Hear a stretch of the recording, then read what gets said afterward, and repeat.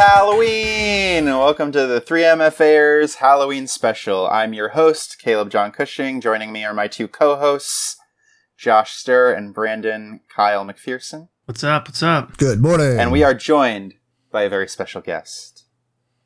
He is an actor. He's a writer. An academic. My co-worker at Film Review Daily, Mr. Chad Kennerk. Woo! Hello. Thanks for having me. Dude, thank you for being here. Seriously. Yeah. Been too long. Happy to. It has been too long. For the audience, Chad went to school with all of us as well. He was in our cohort and graduated in May of 2019 with us. The last time Fellow we were all MFAer. truly happy. Yeah, this is 4MFAers now. 3MFAers podcast for Halloween. Which I guess technically when we had Marlon on, it was 4MFAers as well, and we didn't bring it up. So now we have to go and redo that whole thing. Sorry, Marlon. That's what happens. We poor Marlon. Yeah, really. Chad, what's been going on? Tell the world about yourself and what you do. Yeah, so I love celebrating classic film actors and highlighting their legacies. So I work with a couple different families and, like you mentioned, Caleb, write some film reviews for Film Review Daily. And October is always a busy month because I am lucky to be a part of Vincent Price's legacy. A lot of people know him from Thriller and being the voiceover for that, or as the voice of Ratigan in The Great Mouse Detective. I feel like our generation knows one or both of those. Very underrated movie. But he was actually so true. Very true. He had a long legacy, though, and was born in St. Louis, Missouri in 1911. And he's actually the third Vincent Price. His dad was head of the National Candy Company, and his grandfather invented baking powder, of all things. So they have kind of this culinary legacy, which is really interesting. That makes sense. That makes sense because he's such a fucking snack. Possibly some family money there too, maybe. I don't know if you invented baking powder. That's so insane to think that he invented like the thing everybody uses for every meal. That's fucking crazy. Right? Yeah. So when he was born, his family was very well off, but they sort of went through this cycle of doing very well and then losing everything or losing lots of money. So it's kind of an interesting thing that carried over into his life and his career. And later in life, he was making, lots of commercials and doing lots of things that maybe someone of his stature wouldn't normally do, but he was always concerned about money, actually. Yeah. I mean, that makes a lot of sense, I think. I mean, that's the American dream, right? You make a lot of money and then you lose a lot of money and then you make a lot of money. That's so interesting that he came from like a legacy of wealth. I mean, like we see that a lot today, like most people at the level of those, the heights they reach, come from some sort of financial stability. Unlike today, I was just going to say, unlike today, actors of that generation also got that one paycheck and then never got any royalties after that. Oh my God. So that's one of the big things with like classic film actors. They have this huge, rich legacy of all of these films that people know and love, but the estate and the family doesn't really see that in the way that actors get royalties and things today. We also see a larger resume because they had to keep working to get. Yeah, that makes a lot of sense now that he would continue to make just garbage for decades. He's not getting his like 20 mil a year for Friends. It's so different then and now. That's so funny. Right. Like the Friends crew can pick exactly only the things that they want to do for the rest of their lives because they're sitting around getting $20 million a year. Yeah. Yeah, no residuals. Yeah, it's wild. And Vincent Price died in 93, so he didn't see Friends happen. So at least he wasn't...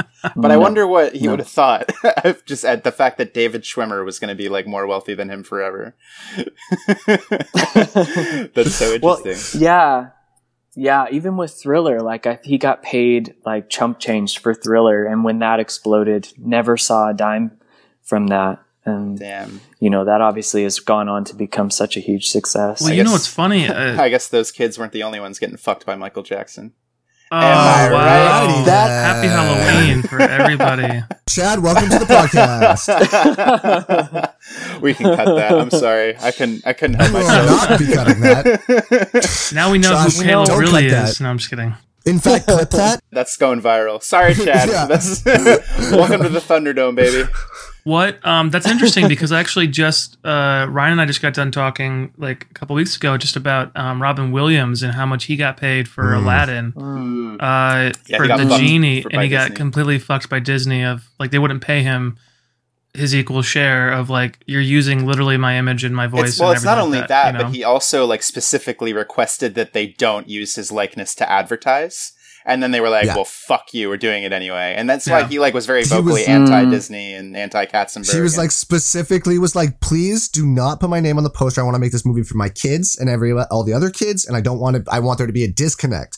And then they were like, sure.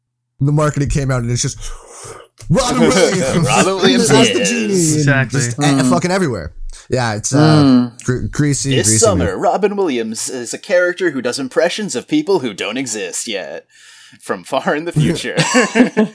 But yeah, Chad, that's super interesting. I kind of want to, if it's okay, pull back just a little bit. I'm so curious how you get involved with all these estates. Like I would love to know how you like looked for those jobs, got those jobs, and what it's like to work. Because it's not just Vincent Price. It's like lots of other people too that you work for, right? Well, I just saw a post too, Chad, that someone had passed that you were working with or had known or had a connection networking with. Yeah, Clark. I was talking a little bit with Clark Middleton. He's a great character actor and has done lots of Broadway and film, and I was sad to see him pass away. But really, it's just my love of classic film and kind of doing a little research and figuring out, who is in charge of the estate and seeing if I can help. And it's really just starting a conversation that way. Yeah. So it's like very organic and you just like being a fucking hard worker. That's awesome, man. Yeah, I mean, everything that lines up. Everything that I'm doing now is basically just come as a result of years of just helping out and seeing what I can do because I'm passionate about continuing, a legacy for all the actors that came before us that kind of walked the path and left us a great body of work. I've really always admired that quality about you. When we were at school, because we have like Inside the Actors Studio, right? Which is like, that's supposed to be the school doing that for us to get us into contact with these people. And like, I'm only going to speak for myself. Like, I definitely enjoyed having that experience to go, but like, you could tell by the time we got there, it was less like, let's look and talk to these amazing artists. And then it's more like, okay, who's got something to promote? Like, it's just another talk show. And so you went out on your own and was like, I'm going to get Frank Oz to come to this school and talk about being fucking Frank Oz. And I just thought that was so cool. Cause I mean, unless I'm wrong, I feel like nobody asked you to do that. You just did it. And that's so great. I did. Yeah. Yeah. I did kind of just do that. That's so awesome. Yeah. Own it. That's awesome. Yeah. Cause he's the man. He's Did you get any resistance towards that from the school or anything? So I didn't really involve. I did it kind of separately from the Actors Studio. They Schimmel used to have Schimmel Presents series, and they always did a big Halloween event for the undergraduate students, and they were screening the director's cut of Little Shop of Horrors. Which is the better version, by the way. Yeah. It has this whole sequence at the end where the plants just destroy everything. But I had been connected with Frank's son, and he was actually getting his degree at Yale at the same time. And I was like, oh, this would be great. How cool would it be for Frank to come in and talk about the film? The Schimmel is such a great theater and really venue. Space, yeah. So I just thought I'd give it a shot, and then miraculously it all came together. They loved the idea because they were selling tickets for outside of pace to the general public. So we pretty much, sold out the 500 seats. So that was really That's awesome. Great. Yeah. But a little surreal. I mean, I feel like the experience we had just in the program and in New York, when you're sitting next to Frank Oz watching his baby, like really his solo directorial debut, and you just are kind of like, what? Where am I? What's happening? Yeah, for sure. Yeah. There's definitely I'd say almost like a couple of handfuls of those moments from our time at school that you just like look back and you're like, wait, what? Like, obviously Bradley Cooper when he came in, that was a very different experience. Watching our friend give studio. Bradley Cooper a bag of rocks really like cemented like, oh, is this real life for me? Yeah, just like, what is going on? There's definitely a handful of those moments. Yeah, very surreal.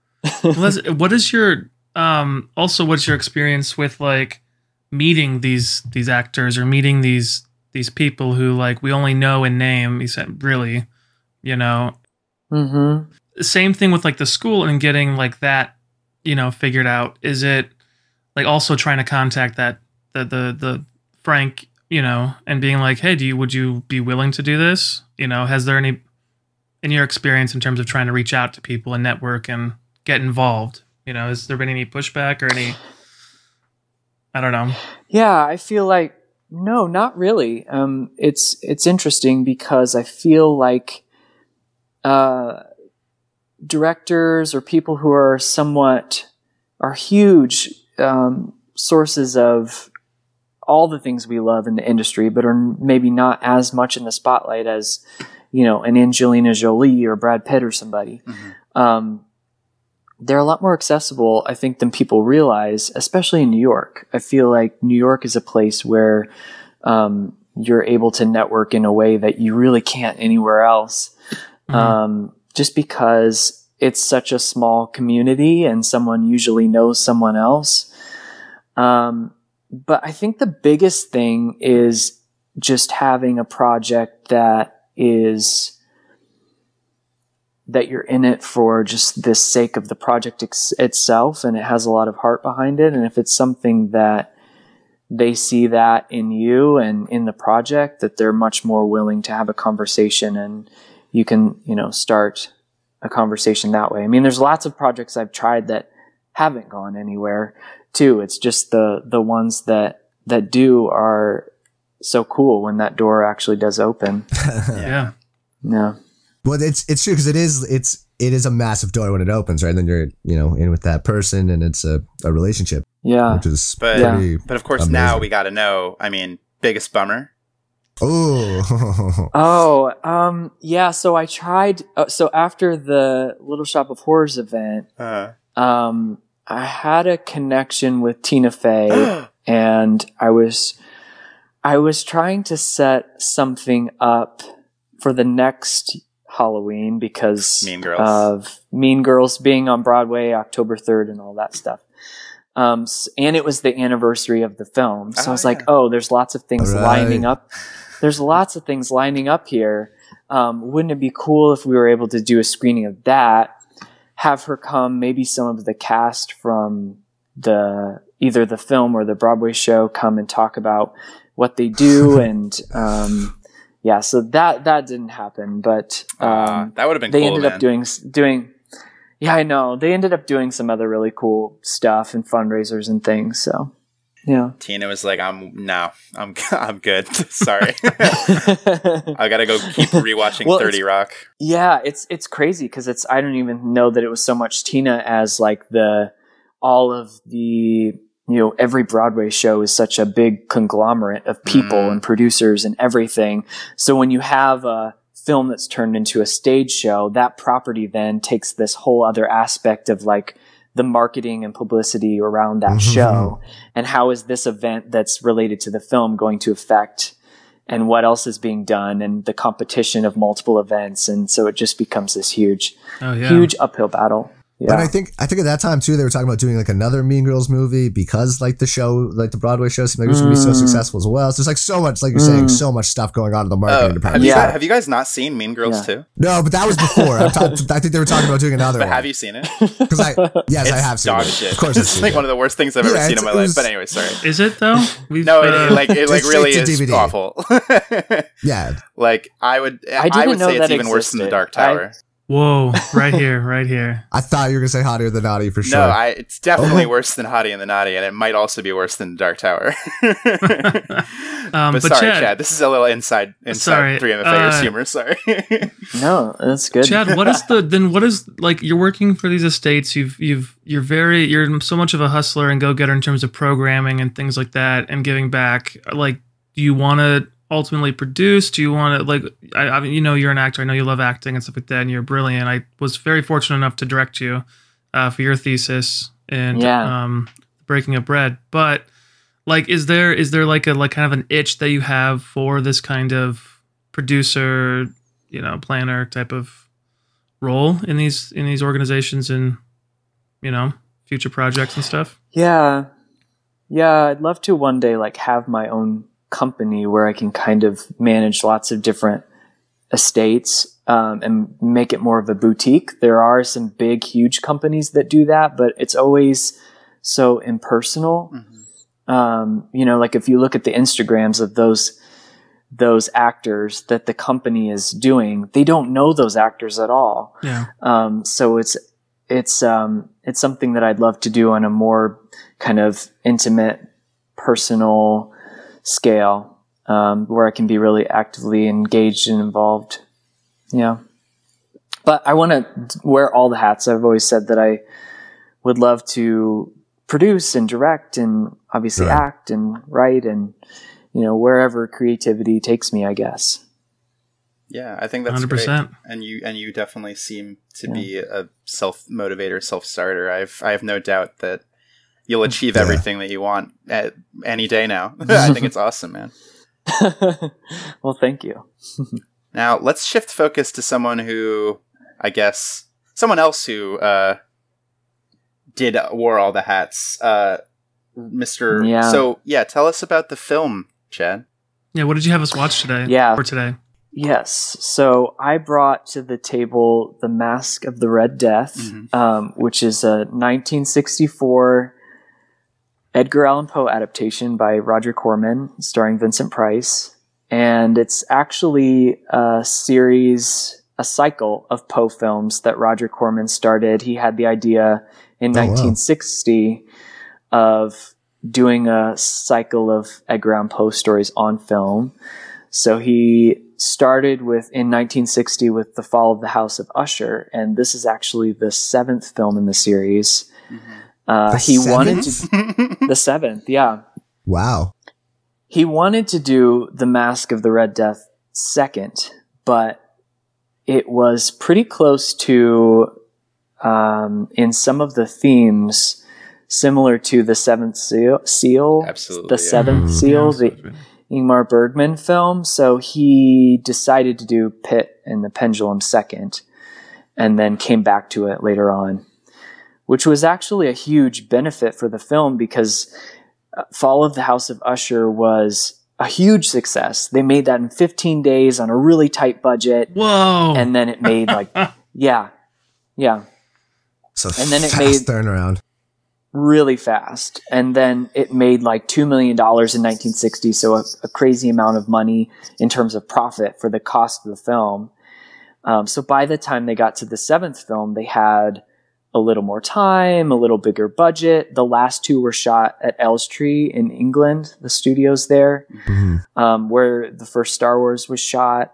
And so everything there was a little more relaxed. They had access to all of the studio's sets that were in their storage, and they were able to pull set pieces that were left over from A Man for All Seasons and Beckett.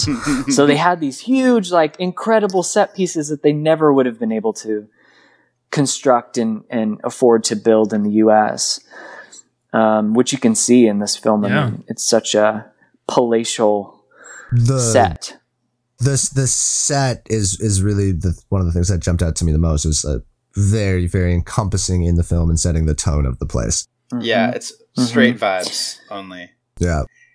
That is interesting because the Seventh Seal was like the biggest point of reference for me when I was watching it. I was like in concept, in look, like not even just the fact that it's a plague, but like you have, in Seventh Seal, you have him playing chess with personified death, and there's all these people wearing masks that are kind of interacting with the populace. It's obviously set during a time of monarchy. And I also was reminded of, I know that this film came out almost a decade earlier, but I was reminded of Salo a lot. I don't know if you guys have seen Salo, 120 Days of Sodom. It takes place in Italy like with aristocrats just like really torturing and of the peasants. Like, you had Vincent Price kind of like, just, he could just look at somebody and be like, be an animal, or like, he would torture people for fun. And I got some fucking gross vibes from that, but that's a conversation for a different day. Well, I just speaking of him in it, I find the most interesting part of himself, or even actors at that time, that very specific, not British, but Shakespearean accent that they're doing. It's like the Mid-Atlantic, right? Or like whatever the... It's so interesting, and it just is a character in of itself, Well, I found... Yeah, go ahead, Chad. I was just going to say, so in the studio days in, I would say like you're talking 1920s to 1960s, the transatlantic accent was actually taught to actors. And, so weird. And then Vincent Price kind of had his own thing, coming from more aristocratic St. Louis. They had this bit of a different accent that kind of sounds British, and he was often called out for that. And he said, I think I sound like Harry S. Truman. I don't. He's like, I'm not trying to be British. I'm trying to be. Initial. Vincent Price to me, like it's sort of what you were saying in the beginning, Chad. Like we have limited exposure, like nowadays. I immediately think of Bill Hader on SNL. Like that's like what that's my reference for Vincent Price. But you're right, like the Thriller video, and then Radigan. But he's one of those people that has a very distinct voice and mannerisms. It's almost nasally in a way, and he's got that fucking John Waters mustache. Like he's not. I don't see a character. Like I'm watching Vincent Price, and I'm fully cognizant that I'm watching an actor, but the work that he's doing is still good. Like, I don't think that's necessarily a knock against him. I feel like the draw of this movie is like, watch Vincent Price be a fucking sadist.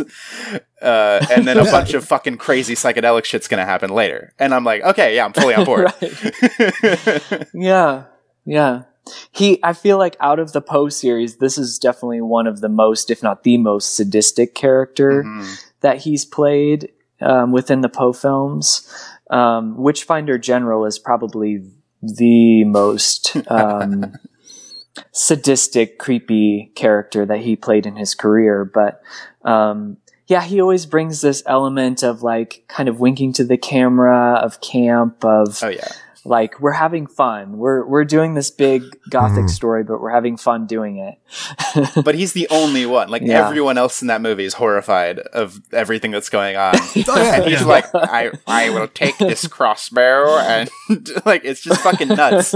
But he's the man, so it's all good. Yeah. Well, I find it interesting. Like our training is so like with like the method in Stanislavski and Strasberg type of stuff. It's so there's such an inner life, and watching the movie from the 60s and knowing this like old Hollywood, I was kind of reminded of that kind of, I wouldn't say manufactured, but it wasn't as deep as like what we're taught now. I feel like there was a lot of like, I could see the screenplay as I was watching this movie. It was very off the page. This is the movie, edit together, and then there you go.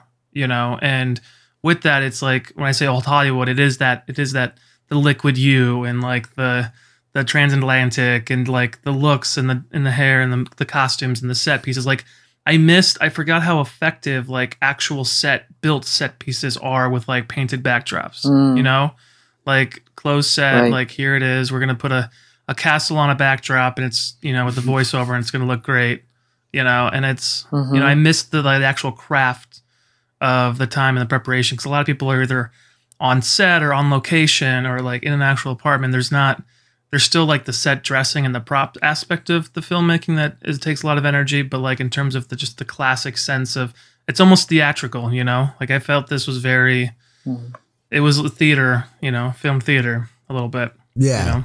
Well, yeah. I think it felt that way all the way through, especially with the sets as we were talking about. But what I really enjoyed in that aspect, and it did feel theatery, but it was so well lit all the way through. For a movie that was very dark, it was the lighting was very there, which helped for me at least bring that theatricality up. You know, you can always see Vincent Price's face. He's never shrouded in darkness. You know, even when the aesthetic is dark, everything was really well lit, which is something we don't see these days as much in horror movies. It does get dark and grainy, and I really appreciated that. Well, it's like in the Black Room when he was like laying down like his demon or vampire self, and just his face is lit, and then it's like yeah, and the score. I thought they did a really good job of that, because that's something that frustrates me in present day horror movies a lot, is that if everything's just dark all the time, like I get it, we're seeing shadows running around, but it's not as that's an interesting point, Brandon. I feel the reason that is because, you know, if you make it dark, you can't see the shitty computer generated special effects on everything. No, for sure. But with this, they don't even try. Like, it's like, yeah, the blood looks kind of fake as shit, but like that's not the point.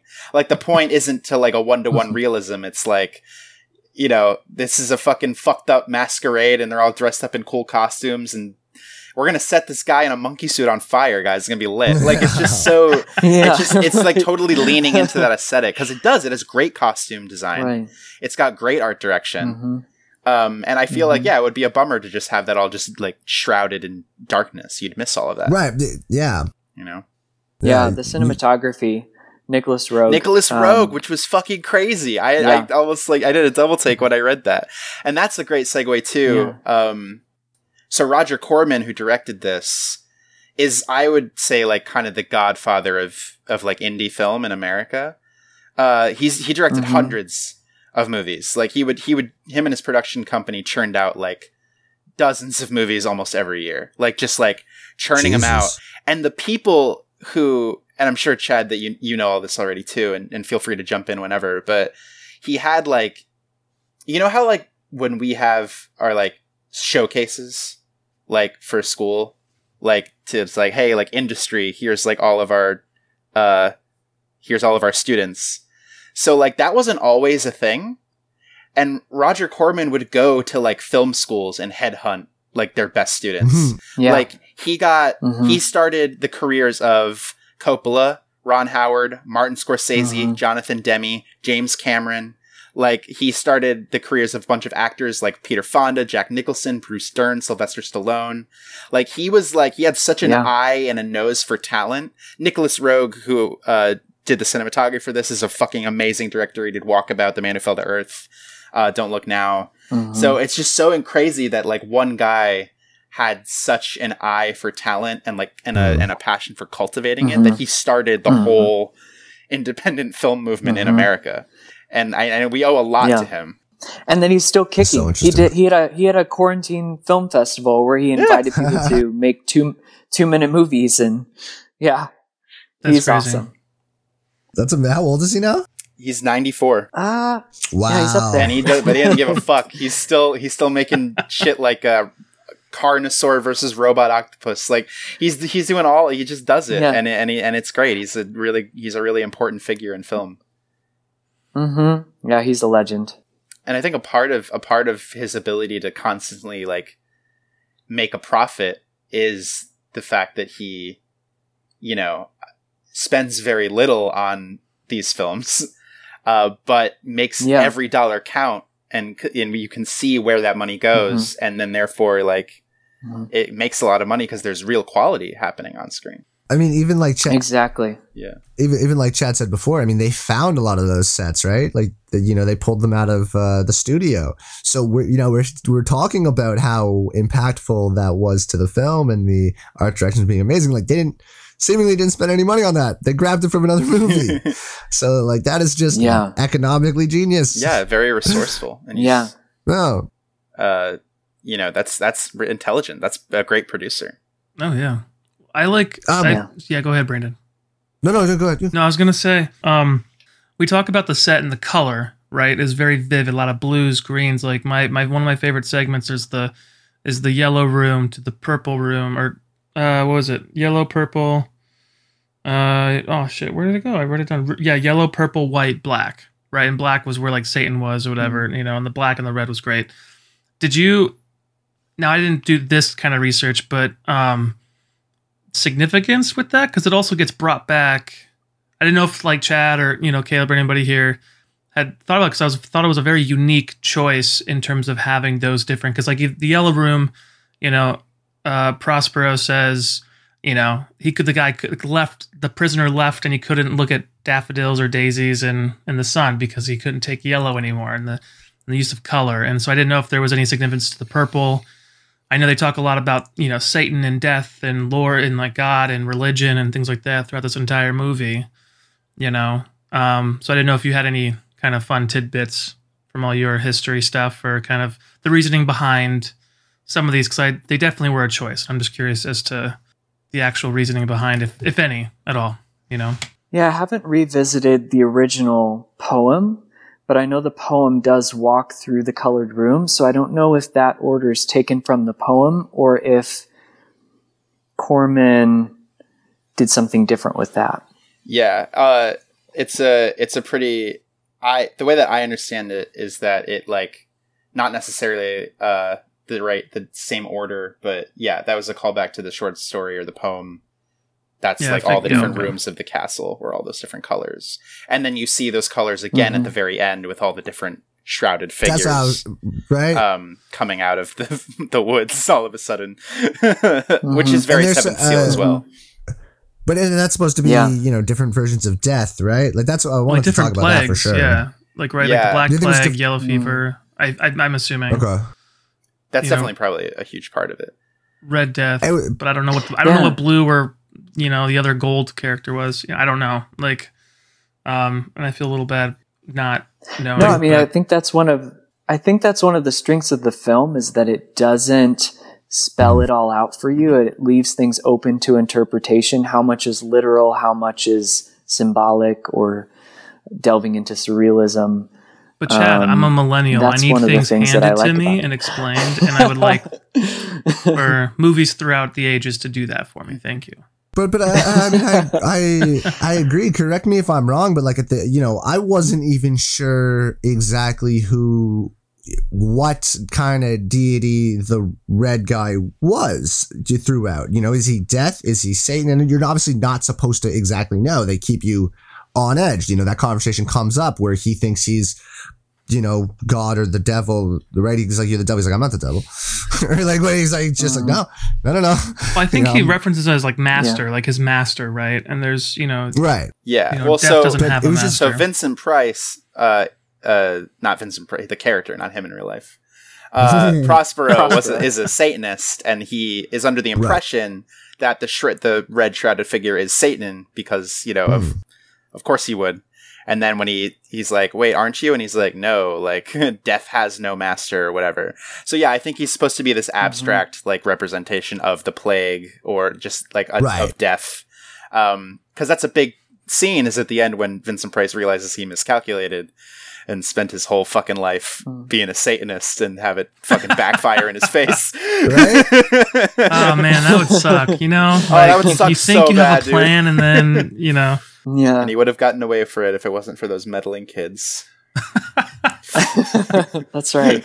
One of my favorite moments though has to be like when the village, when another kind of aristocratic kind of guy comes and tries to seek refuge from the Red Plague, and he like is so desperate he willingly gives up his wife and just says, "You can do whatever you want with her, I swear." And her look of just like, "Bitch, Get out of here. Like, but then, yeah, sorry. Vincent Price goes, I already have. Yeah. Oh, you fool, I already have. Yeah. It's just like, all right. And she's like, yeah, I'm sorry. Yeah, it's fucking nuts. Exactly what you're saying, Chad. It is kind of campy, but that's what makes it fun. Yeah. Like he enjoys being theatrical, like as an actor, and he brings that to every character he plays. And that's a great way to describe it. And with Prospero, that kind of savoring it is what elevates that character.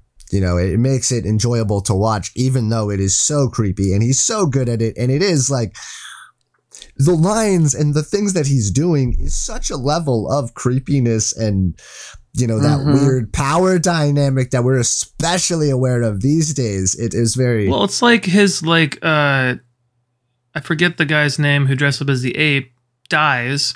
And Hop Toad runs away, and he's like, "I'll give him some more gold for his little jest. It was funny. Clean this up. They don't want to dance through this mess." And it's just like, wow, a prank, bro. It's just a prank.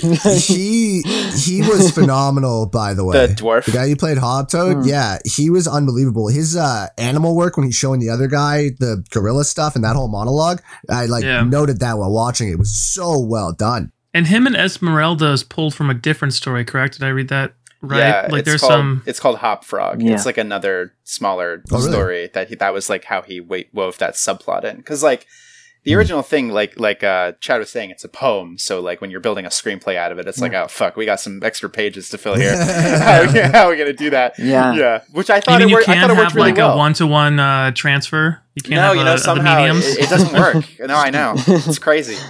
But I thought that the decisions he made worked well. I thought it fit in that world.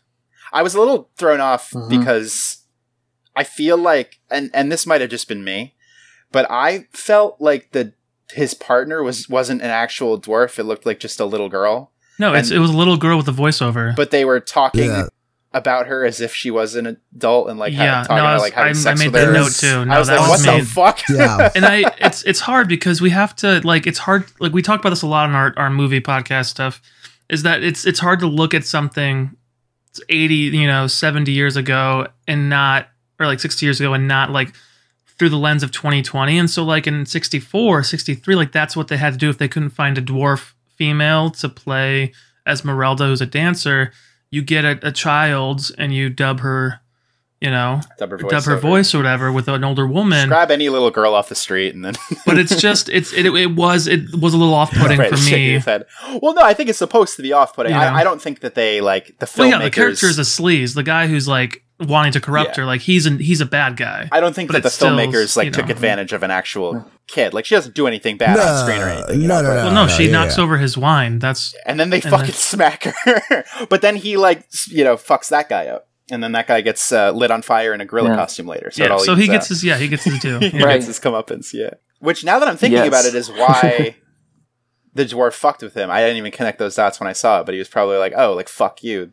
Yeah, the dwarf definitely knew. Very Tyrion Lannister. Like, I have to use my mind instead of a sword to get revenge on people. And then he just bounced. But I think that being said, I think that's that creativity, or that's the kind of, when you don't have the technology we have now, it's you gotta do with what you gotta do. You gotta do with what you have. You gotta be careful though. Gotta be careful. Netflix is getting sued for that. They're getting criminally charged in some state in the States for that movie they put out about kids. Well, I think that's dumb, but we don't have to talk about that right now. That's a different conversation. I want to talk about it. I want to ask you, but I don't know what this is. So there's I haven't seen it, but there's some movie called Cuties that I guess is supposed to be like super, super, super, super inappropriate and like. I don't know, but they're getting criminally charged for it it being indecent. Oh wow! So what happened? Well, sorry, Chad. Do you want to step in? It looked like you did.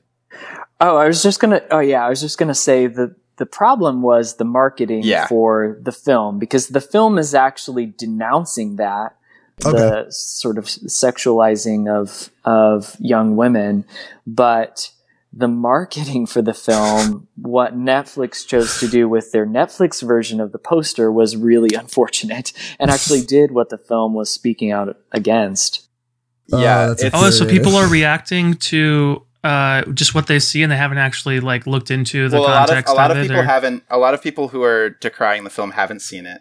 The film is a French film that was made by a black woman a black French woman, based on her own experiences of being, you know, sexualized and exploited as a child. So the film has graphic imagery and like is like designed to kind of like bring attention to the fact that we're doing this as a culture to young women across the globe. But, you know, people don't think about that and they don't see that. They just see what they're being shown on screen, which is like young girls dressed provocatively, twerking, all that stuff, which like is definitely not good, but it's designed to kind of elicit a reaction. And from everything that we understand about from the director's mouth and the producers and everybody who worked on that film, every young actress was safe and there was a child psychologist on set. Everything was handled the way that you're like the way to do that.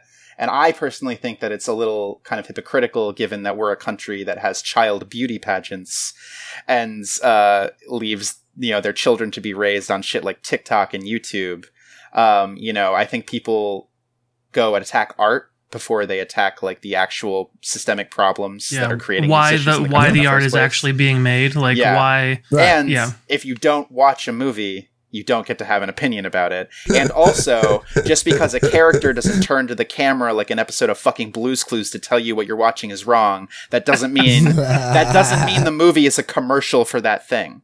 Like, there's films that depict like child torture and murder and death, and nobody has anything to say. It's just fucking completely wrong, and I think that people are like it's just fake outrage, and it's like Twitter activism, and there's no way that a lawsuit will have any weight in court. And that was I also don't know what state it is, but I don't think it's one of the. It's probably a state that has child beauty pageants. So you know, I don't know. I'm gonna ballpark and say somewhere around Mississippi or Alabama or something. I'm gonna get in trouble for that. I don't know. Going back to our sorry, I just wanted to go on that tangent. But no, please. No, I mean, I think these conversations are very important for sure. Yeah. But like, I think it's interesting because you have Prospero essentially taking his concubine or taking that what's her name from the village to like live in the castle as like his special guest. You know, Francesca. Ooh, yeah. Prospero, Francesca, Esmeralda.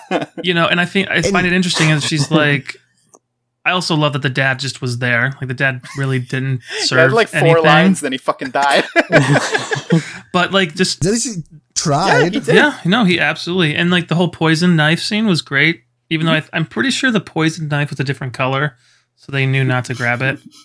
For the sake of the story. Is that what was... I'm sorry. I'm an idiot. I was like, why are we just cutting ourselves in this scene? They were poison. It was a game. Knives. It was a Russian roulette thing. Yeah. Got it. That went right over my head. It was explained kind of poorly. But you know, I find that like her Francesca's like journey from like the defiant, like, I'm a religious person, you know, and he's like, if you're a religious person, then take off the, you know, crucifix or whatever, and then, you know, then her like being numb after like seeing everything that she's been seeing, and that kind of an arc too. But there was definitely those moments at the beginning of like what we said, like that old Hollywood, that classic, like, no, not the 2 guys in my life. And he like pushes her away and she's like, you know, I loved it. Yeah. Well, you don't... I mean, speaking of that, I thought what I found was most interesting was that plot line of the movie was Francesca's very, I thought, quick switch from, you know, wholeheartedly believing in God, and you know, Prospero gets in her head. There's that switch that happens, and I thought that was kind of the point of the movie, that it was that easy for him to move somebody who was on, you know, the farthest side of this side over to his side like that. You know, kind of showing that it at that time in this story, it's all kind of nonsense. You know, well, they say it's like that. It's the age old argument between religion and kind of like life, is the people who are like, no, what controls the world is war, death, like people, you know. But she's like, what about hope and love and good things? And it's like, yeah, cool, but that doesn't get things done, you know. And it's that level of, you know, I bastardized the argument, but it's in the general vague sense, you know. Like, no, just like how you said that. But what's interesting is the people who actually survive at the end, and what all of those characters sort of their trajectories and the things that they did or didn't stand for.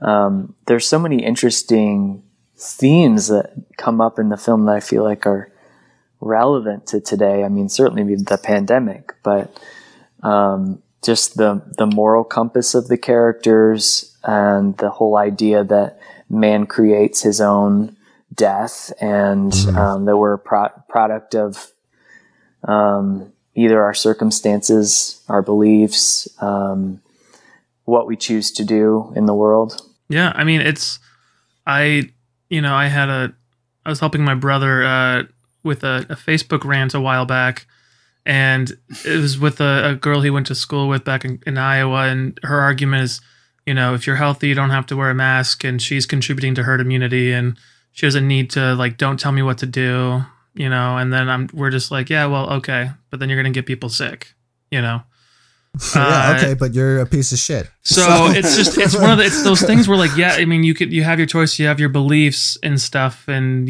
whatever have you, but when it comes to, like, the Prospero burns the village. He's like, the late old lady dies and then burns the village and takes, I always want to say Esmeralda, but it's not Esmeralda, Francesca.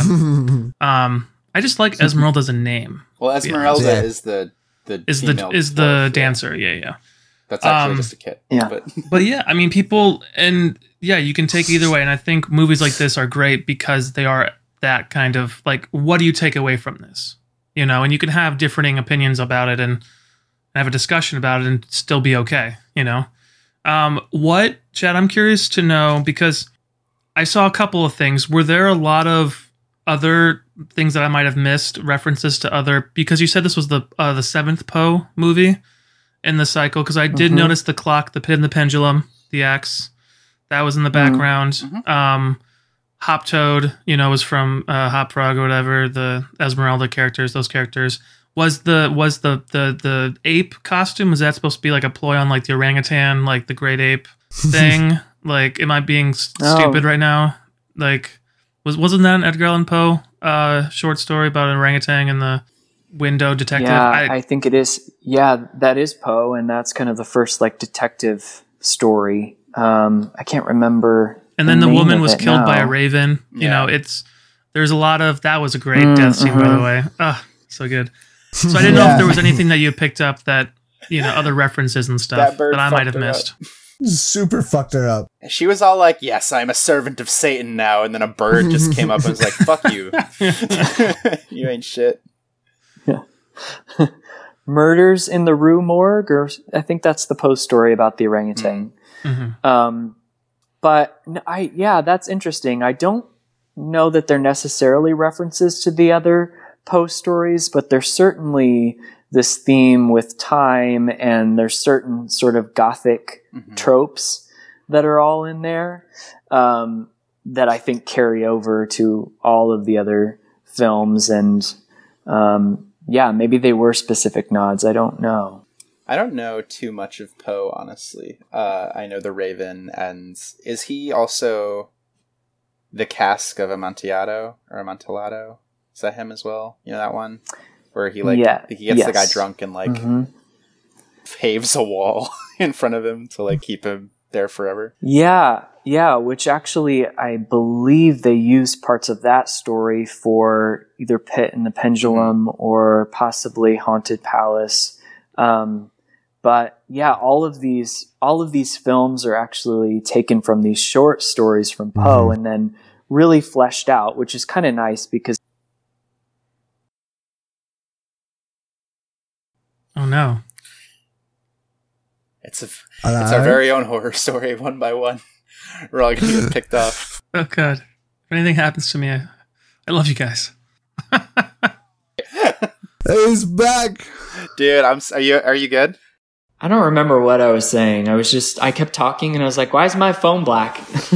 It's a bummer because you were mid thought and I could tell it was going to be we were all on the hook. We were waiting. There was a good minute just pause of us just he's really creating a dramatic pause for this. Yeah. It's a pinter pause if I ever saw one.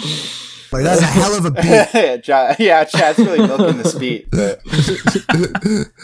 Speaking of beats that lasted a little bit too long, the ending for me, I would say the one thing I kind of was like, especially towards the end, was when he was running from himself and the red cloaked figure and all the hands and the screen. He's like, no, and I wish I was on video because I like the hand movement he was doing was great. And then I was a little confused as to like if they all just died at the same time or did he have the control to like lay them down? That I don't know, but I felt like they could have done well with taking away one pass of the room. You know what I mean? Like just do a couple and then have them, because I can't help but like be taken out of something like that as a director or as like a person who like wants things to be more naturalistic, you know? Same thing with him running after the guy in the red cloak, and he has to stop and say, hold on, wait a minute, and then go again. You know, it's like things like that that were a little for me, but it doesn't take away at all from the effect of the movie. Yeah, it gets very stylistic at times. What it was. Yeah. Which, for me, when I'm watching it, I'm able to chalk that up to just being a part of the times. Yeah, 100%. You know? Yep. So it's like, and it's kind of that same thing that we end up going back to a lot when we're watching older movies and talking about on this podcast where, you know, again, this is something that, you know, it's Roger Corman. It was obviously hugely influential to people. So a lot of the stuff we've seen be taken from it, you know, it's the kind of same conversation we had with The Shining, where it was like, I've seen that shot so many times, but this is where it's from originally, so you got to appreciate it, you know? Yeah, exactly. My favorite sequence was Juliana's acid trip. Right, Satan ritual. Corman throws that stuff in every once in a while. I'm curious to hear everyone's thoughts on that and what they took away from that.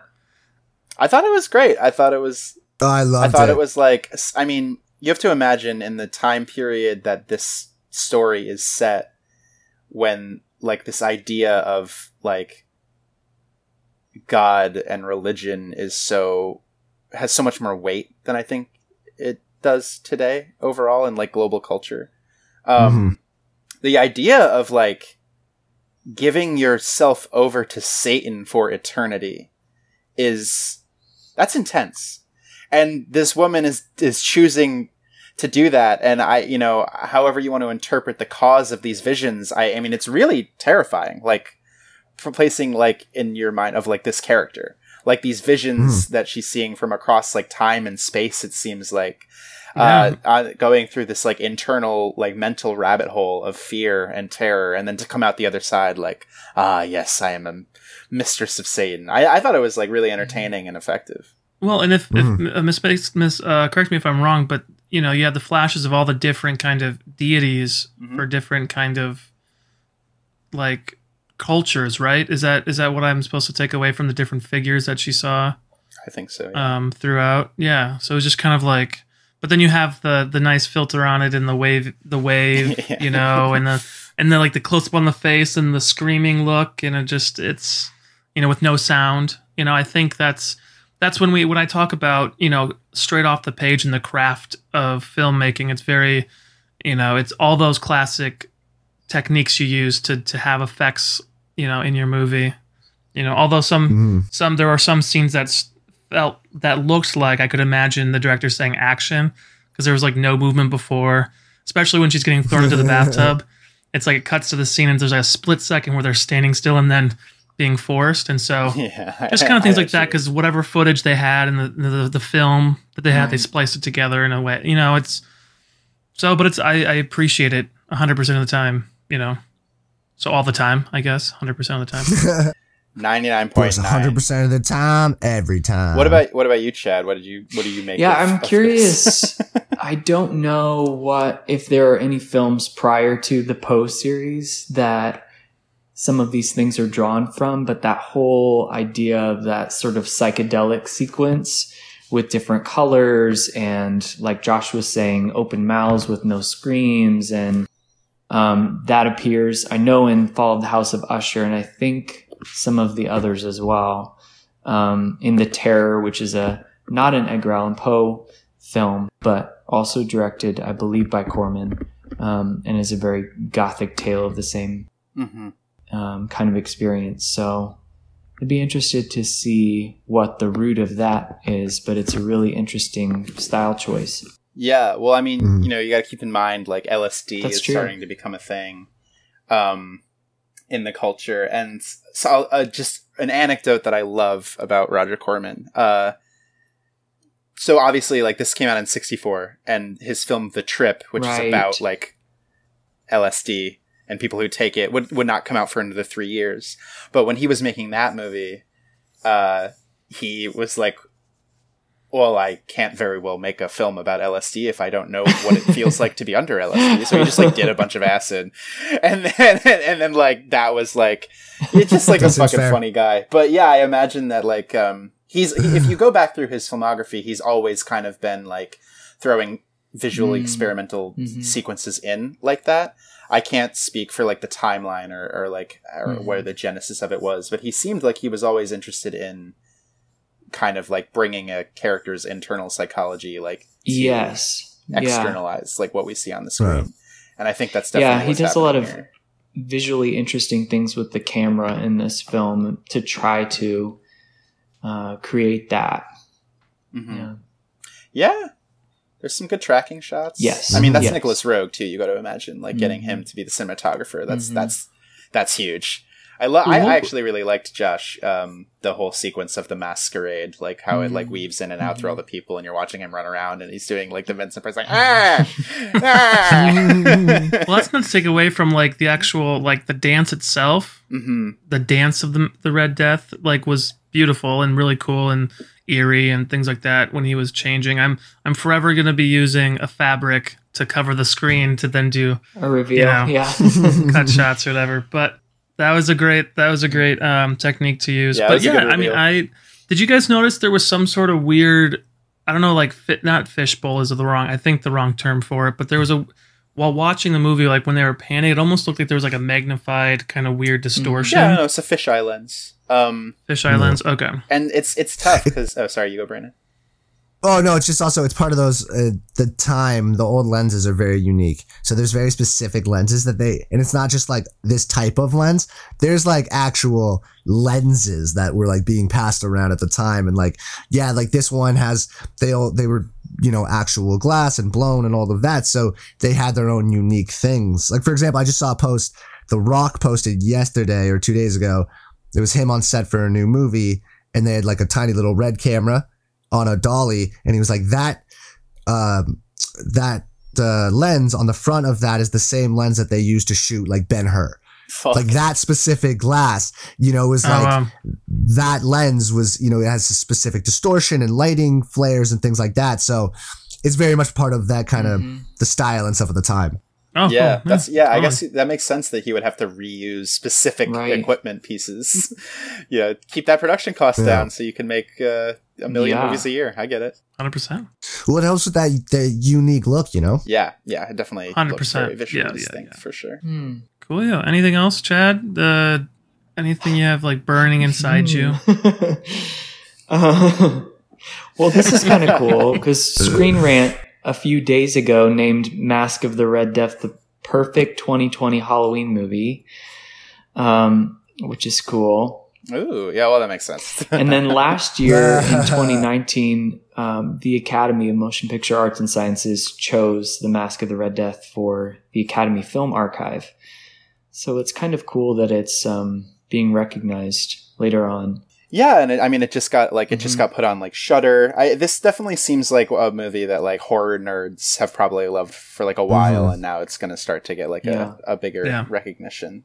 I like that. I like when older films kind of get like this is something like Arrow or Vinegar Syndrome is going to do a great like Blu-ray restoration of in a couple years, And I mean, it held up. It was entertaining, It's a tight 90 minutes. It's a tight 90. I also think there's something about it being, Edgar Allan Poe poem, where it's inspiring in a way.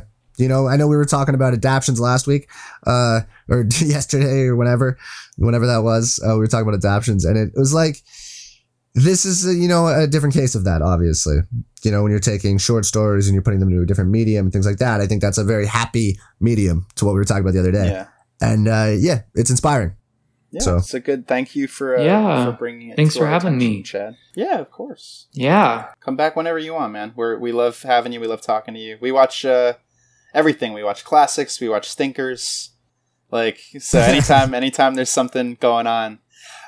So you do. So we work on. We both work on Film Review Daily. What's like a movie that's come out this year that you want more people to see? Driveways came out in May. Dude, I really want to watch Driveways. I took class with Hannah and Paul, the writers, and that looks like a fucking awesome movie. But talk about it. It's just a beautiful film.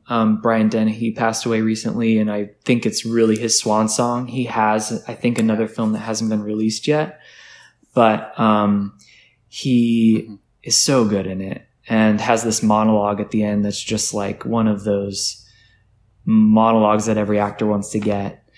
And it's a really quiet film, but has all of this space in it. And I just love the way it's shot and the story. It's basically this young son and his mom come to this house after his aunt has passed away, and she was a hoarder. So there's this house of all of this stuff. And they're trying to clean out the house and get it ready for sale. And the boy ends up speaking with the neighbor across the driveway and forming a relationship with him. So it's a really interesting older man, younger boy, father-son, mentor relationship. Mm-hmm. Yeah, and the mom is played by Hong Chow, who's blowing up. She was just in Watchmen last year. She's fucking great too. So I haven't seen the film, but I'm sure she gives everyone a great performance does as well. So highly I'm definitely going to check it out, man. Thank you. Yeah, sounds awesome. So what Chad, we rate our movies on a basis of five stars. If you don't have to, do but it. I would love to. If that's something we'd be into. I'll go first, and I'm going to give it a solid 4, in terms of historical relevance and the craft and things like that. It was solid for sure. I'm gonna give it a 3. Same type of thing. I definitely enjoyed it. Historic context, fantastic, inspirational, with the being Edgar Allan Poe. I liked all the lighting and stuff. I just, in the middle for me. But yeah, I'll give it a 3. Solid 3. Cool. Yeah, I think I'm in between you guys. I think it's a 3.5 for me. I love a lot about it, and it's definitely cool. And maybe if I watched it again, I'll like it more. But I, like you were saying, Chat, Seventh Seal is only a couple years before, and it's Bergman. I can't not think about it. I can't not think about the comparisons. But this is definitely in my Spooktober rotation. I would put it in a similar place too, 3.5 or 4. It's actually not my favorite in the series. The very first one, The Fall of the House of Usher, is probably my personal favorite. Cool. So you should check that one out too. Definitely, man. All right. Thank you so much. Where can we find you on the socials if we want to? Yes. Well, I will clue you in on all things Vincent Price. You can find him at Master of Menace, which was his nickname. And he's on Instagram and Twitter and Facebook. And you can find me at Chad Kennerk. And there's lots of things out there if you're interested in learning more about Vincent Price. He literally did everything.